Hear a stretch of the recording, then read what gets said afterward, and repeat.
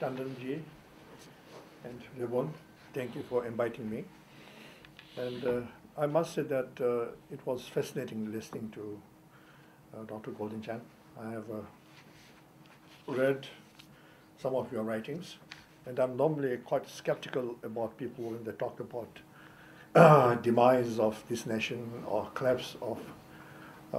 But I think you made a very interesting presentation. I'm sure there'll be a lot of people who wanted to have an opportunity to discuss that further. My topic was chosen by Rebonji and Dr. Tandon. My fault, because I really didn't have the energy to suggest.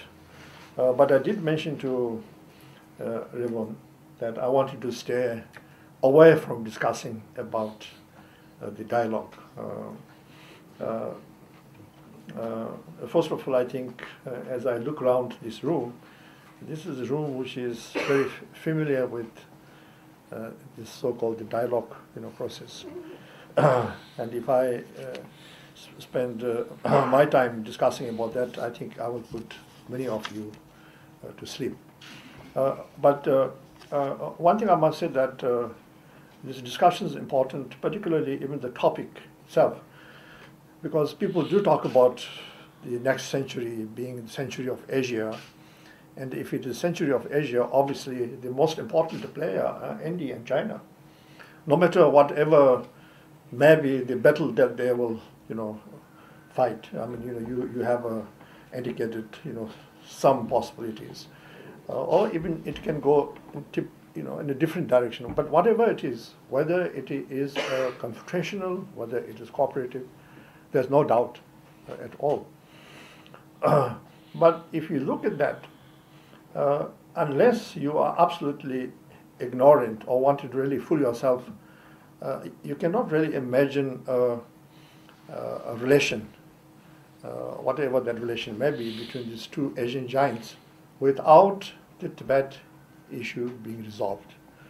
So therefore, I think even though I feel intimidated in this, not only the speakers, but even the audience, but the fact that I think you invited a Tibetan to participate is very important, because this issue, you cannot really ignore that. I remember we talked about anniversaries, so this is my 30th anniversary of visit to China. Well, in fact, interestingly, our counterpart was Xi Jinping's father. Xi Jinping was our counterpart during those discussions.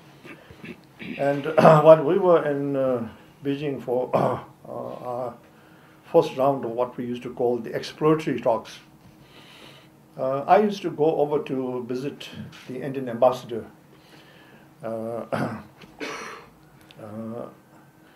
And even my colleagues first said that, well, maybe the Chinese will feel uncomfortable. Maybe they will feel very suspicious.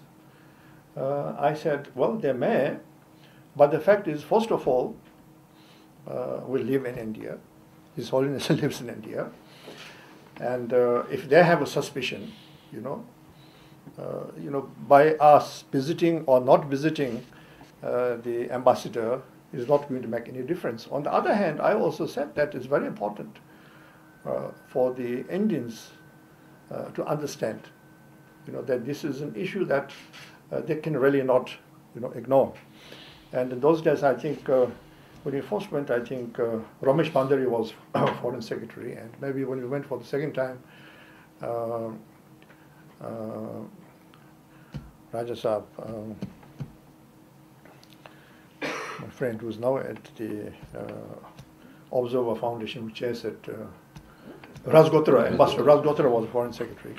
I remember even in those days, telling them very candidly, that it is very important that India take a proactive role. Obviously, we do know that India has committed, and let's not go to the history and start blaming each other, of accepting the fact that the Tibet Autonomous Region as part of PRC, and His Holiness has also is seeking a solution within that framework On that, you see, I'm not trying to encourage the government of India to take a different approach. But within that premises, it is very important, because in fact I feel that when the government of India tries to pretend that it has no interest, or it is business between the Tibetans and Chinese, I think the Chinese become even more suspicious. It is always very important when India takes much more proactive, very genuine interest. At the same time, making it very clear that its intentions are not with the intention to destabilize or to harm China's interest. So that's why I think such a gathering is very important, and that we have this opportunity to discuss these matters. Now I want to discuss therefore this tragic situation that is now happening inside Tibet. This is something that I think all of us, especially, hopefully, which may not the Chinese, then of course India, but the rest of the world must really pay attention. Now 100 people have self-immolated themselves. Just imagine each one of them are human beings like ourselves, who do see the preciousness of their life. Why is this happening? Almost like a prediction, during our 8th round, I told my Chinese counterparts, word by word, I said, look, I am not only worried, but I really feel almost sense of terror in my heart that unless you modify your present policy, there'll come a time that the Tibetans cannot take it anymore. In fact, I told them very clearly that the fact that there has been many decades of stability in spite of so much of suppression is precisely because of one person. Tenzin Gyatso, the 14th Dalai Lama, is not because of the heavy military or police presence, is not the ruthless policies, it's precisely because of this one person. One, because the Tibetans had hope in him. All right, we'll suffer more. We'll take in more of the suffering because, we have, our leader speaking for us, and he will bring some, result. The other thing is that his very strong message of non-violence. But even that, I said, one day, one person can tilt the whole thing. So my worry is not only that the self-emulations, which is tragic, and I think this will also continue, but it is very, very thin, like a, razor thin. Someday it can lead into, this is my fear, different kind of act. I mean, we all, I think, have sleepless nights, because if that happens, then of course we'll suffer more. Just as you discussed about Xinjiang, China's immediate reaction will be to more suppression and the rounding up, more people, imprisoning and torture. But ultimately, I think it will create immense destabilization. And if there's destabilization on the Tibetan plateau, it will not be isolated. It will have, impact in the whole region. So therefore, I think, every nation, even for their kind of, self-interest, I think must pay attention, because I'm really worried about this situation. And in fact, during the last days of our negotiations, when I was still heading it, I repeatedly tried to convey to the Chinese leaders that we need to meet, not to discuss any issues, not to revisit the proposal that I gave, but to try to somehow find a way to diffuse this tragic situation that's happening on the plateau. This is of immense value. Now, we talked about leadership change, and I do not disagree. I mean, there's nothing to disagree, because I think Jayadev, gave a very elaborate. But one thing I think, with regard to Tibet, now I also don't disagree that majority of them have been conservatives, quote and unquote, because again, you know, when we come to China, when we talk about liberals and conservatives, it has a totally different meaning than what we in this room, you know, mean when you talk about conservative or liberals. But I mean, this is just a thought, you know, since there are so many experts here. Again, I'm not being, you know, sometimes we Tibetans are too optimistic, you know. But then that's also important, you know, because if you don't have that, particularly in case of Tibet, I think we will have, you know, lost our fight long time back, is the optimism of His Holiness and I think of our people. Now, one thing you see that the dialogue process, which of course didn't bring any tangible result, but then I think, you know, as some of you as research scholars, diplomats will also agree that it did have tremendous also impact, because when you talk about negotiations, you must not just focus on the trips that are made to Beijing, how many trips I went and what exactly had happened at that temple, but its impact, particularly inside Tibet, what it meant for the Tibetan people. And also internationally, I think it did sustain the Tibet, you know, issue by the fact that we had this dialogue. So therefore, when you make analysis about the success of the failure, you have to look at different aspects and not just focus, because when His Holiness and those of us who served him decided to go for dialogue, we also had no illusions that by making 10 or 15 trips, this very delicate, complex, and a very ancient issue could be resolved. Because we felt that it is very important for over all aspects. Most important for the Tibetan struggle is the people themselves, especially people inside Tibet. Not so much the outside. Sometimes, you know, I'm not very popular with some of our friends outside Tibetans, because I call them, you know, including myself, we are armchair revolutionaries. We can make big speeches. In fact, you know, very candidly, when the Chinese during our discussions started criticizing our activities, you know, I said that you don't have to worry so much about people like me, because we live in freedom, we talk big, but your problem will be Tibet, inside Tibet. The ones that you have educated, the ones that you think you have been able to brainwash. Ultimately, you have to fear the ones, you know, that are inside Tibet. That, I think, is precisely the situation. But anyway, going back, you remember that this, since 2002, the formal, we had informal, you know, discussions before that for several years. In fact, from my experience, those informal discussions that I had before 2002 were much more productive than the formal discussions that I had with them from 2002.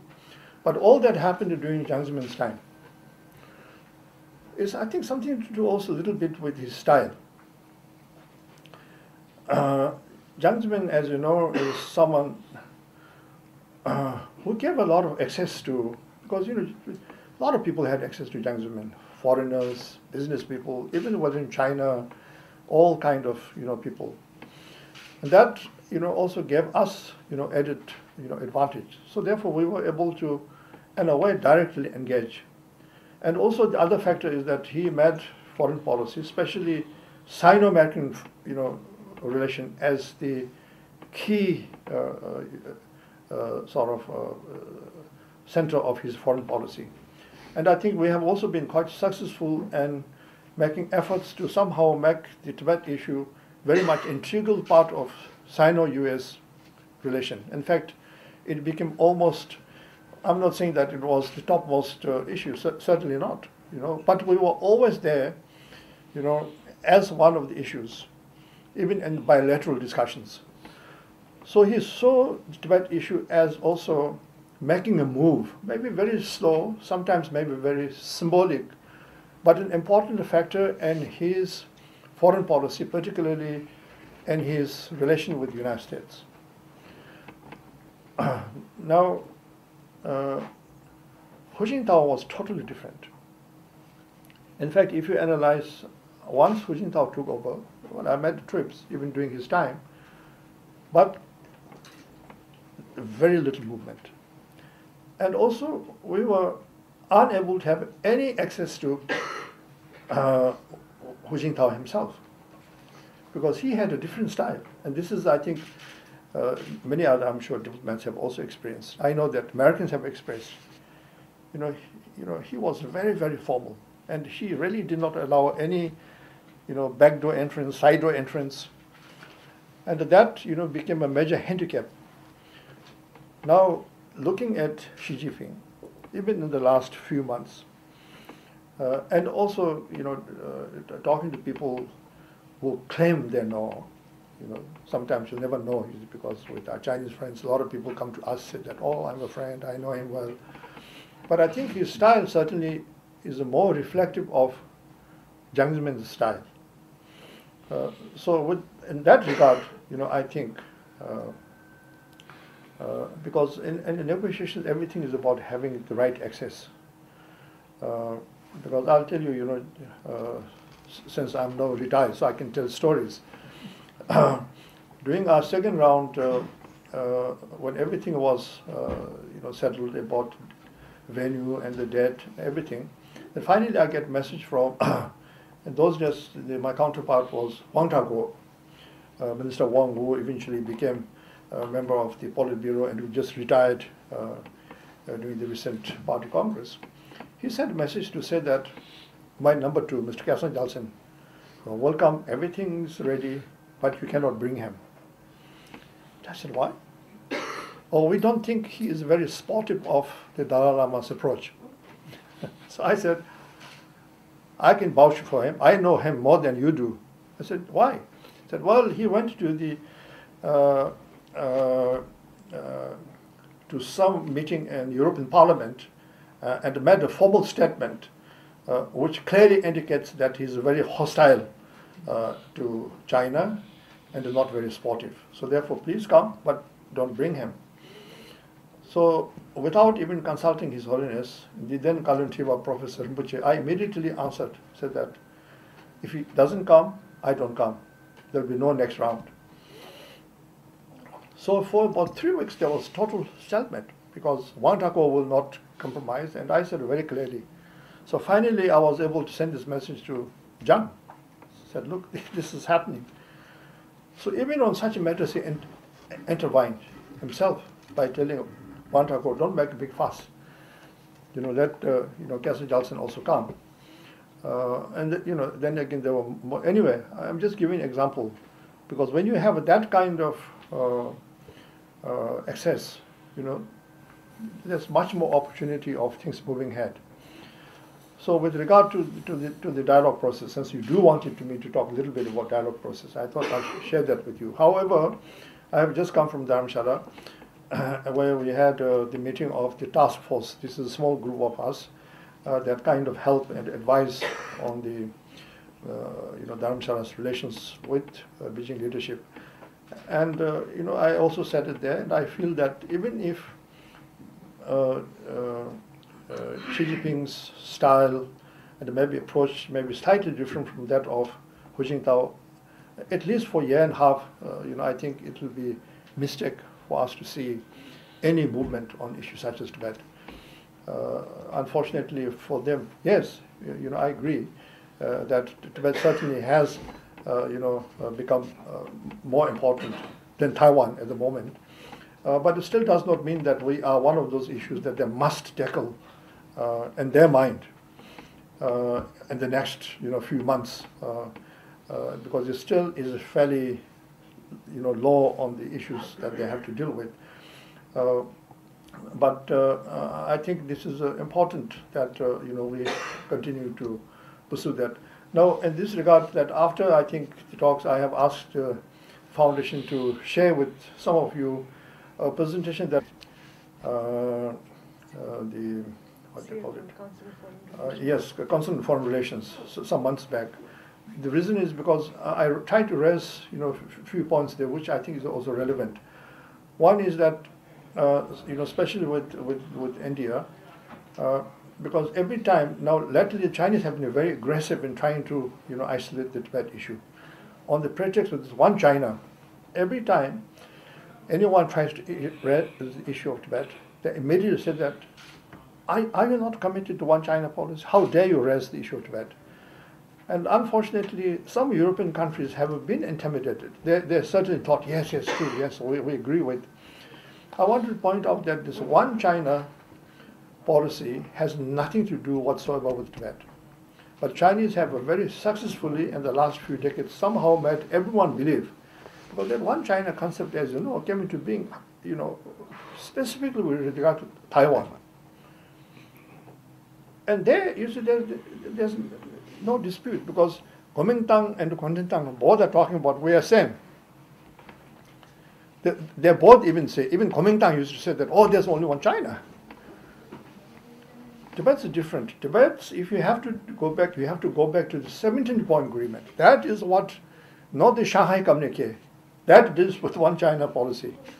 Tibet, even you have to go back to a position where, you accept Tibet to be part of, China. It is the 17-point agreement. That you must go back. So I hope that people will not be intimidated and somehow by the Chinese on the pretext that discussing the Tibet, issue has a relevance to this, one China, policy. The other thing, particularly here in Delhi, I wanted to bring up another issue. I hope that this will now go away, but there was very serious effort last few years of, in fact, changing fundamentally the whole approach to the issue of the so-called minorities. Doing away with the whole concept of the autonomous regions. Because somehow there are some Chinese scholars, as you remember, said that we made a mistake. We should have not even gone in that route. So therefore now we have a kind of created these separate identities for the Tibetans, for the Uyghurs, for the Mongols, that we should do away with that. In fact, we should not have any autonomous areas, regions. And some people thought that this is rhetoric by a few outer, leftists. Certainly is not, because in fact, finally, even the executive vice minister of the United Front, an official publication wrote about it. So there was definitely a move. Now, if that happens now, particularly even for India, now let's say tomorrow, just theoretically, China, does away with this so-called autonomous regions. Now, as far as I know, that India, after a lot of confusions and mistakes, but accepted Tibet to be part of an autonomous region. An autonomous region is always, of PRC. Now, tomorrow, if China violates and does not respect that autonomous status, what will be your position? Will you still say that yes?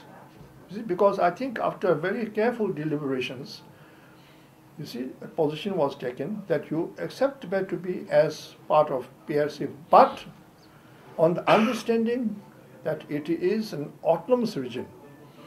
And Panditji, clearly said, remember that, Zhou had assured him that China's intention is not to make Tibet into a province of China, but as an autonomous. So I wanted to, raise this. Hopefully this may, not come up, because National People's Congress did not discuss that. But you'll never know. The other factor is now, if the present situation in Tibet continues, and sadly, if it becomes even more tragic, then I think the Tibetan people will have the right to invoke. You see, because the United Nations, has no new concept, the right to intervene. I mean, you're doing everywhere.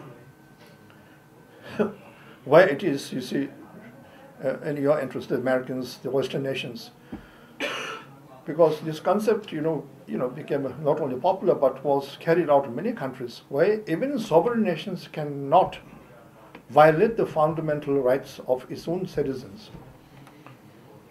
So this is what exactly is happening in Tibet. So even the Tibet movement, ultimately, if there's no progress in dialogue, if the tragic situation continues, I know it's not going to be easy. It's not like, you're talking about, some other countries that, China is different. Everyone treats China differently. But the principle, I don't think you can deny that. And I think the Tibetans will have to make a major move towards that initiative. So, so I thought that, with this, group, that it may have, some relevance. And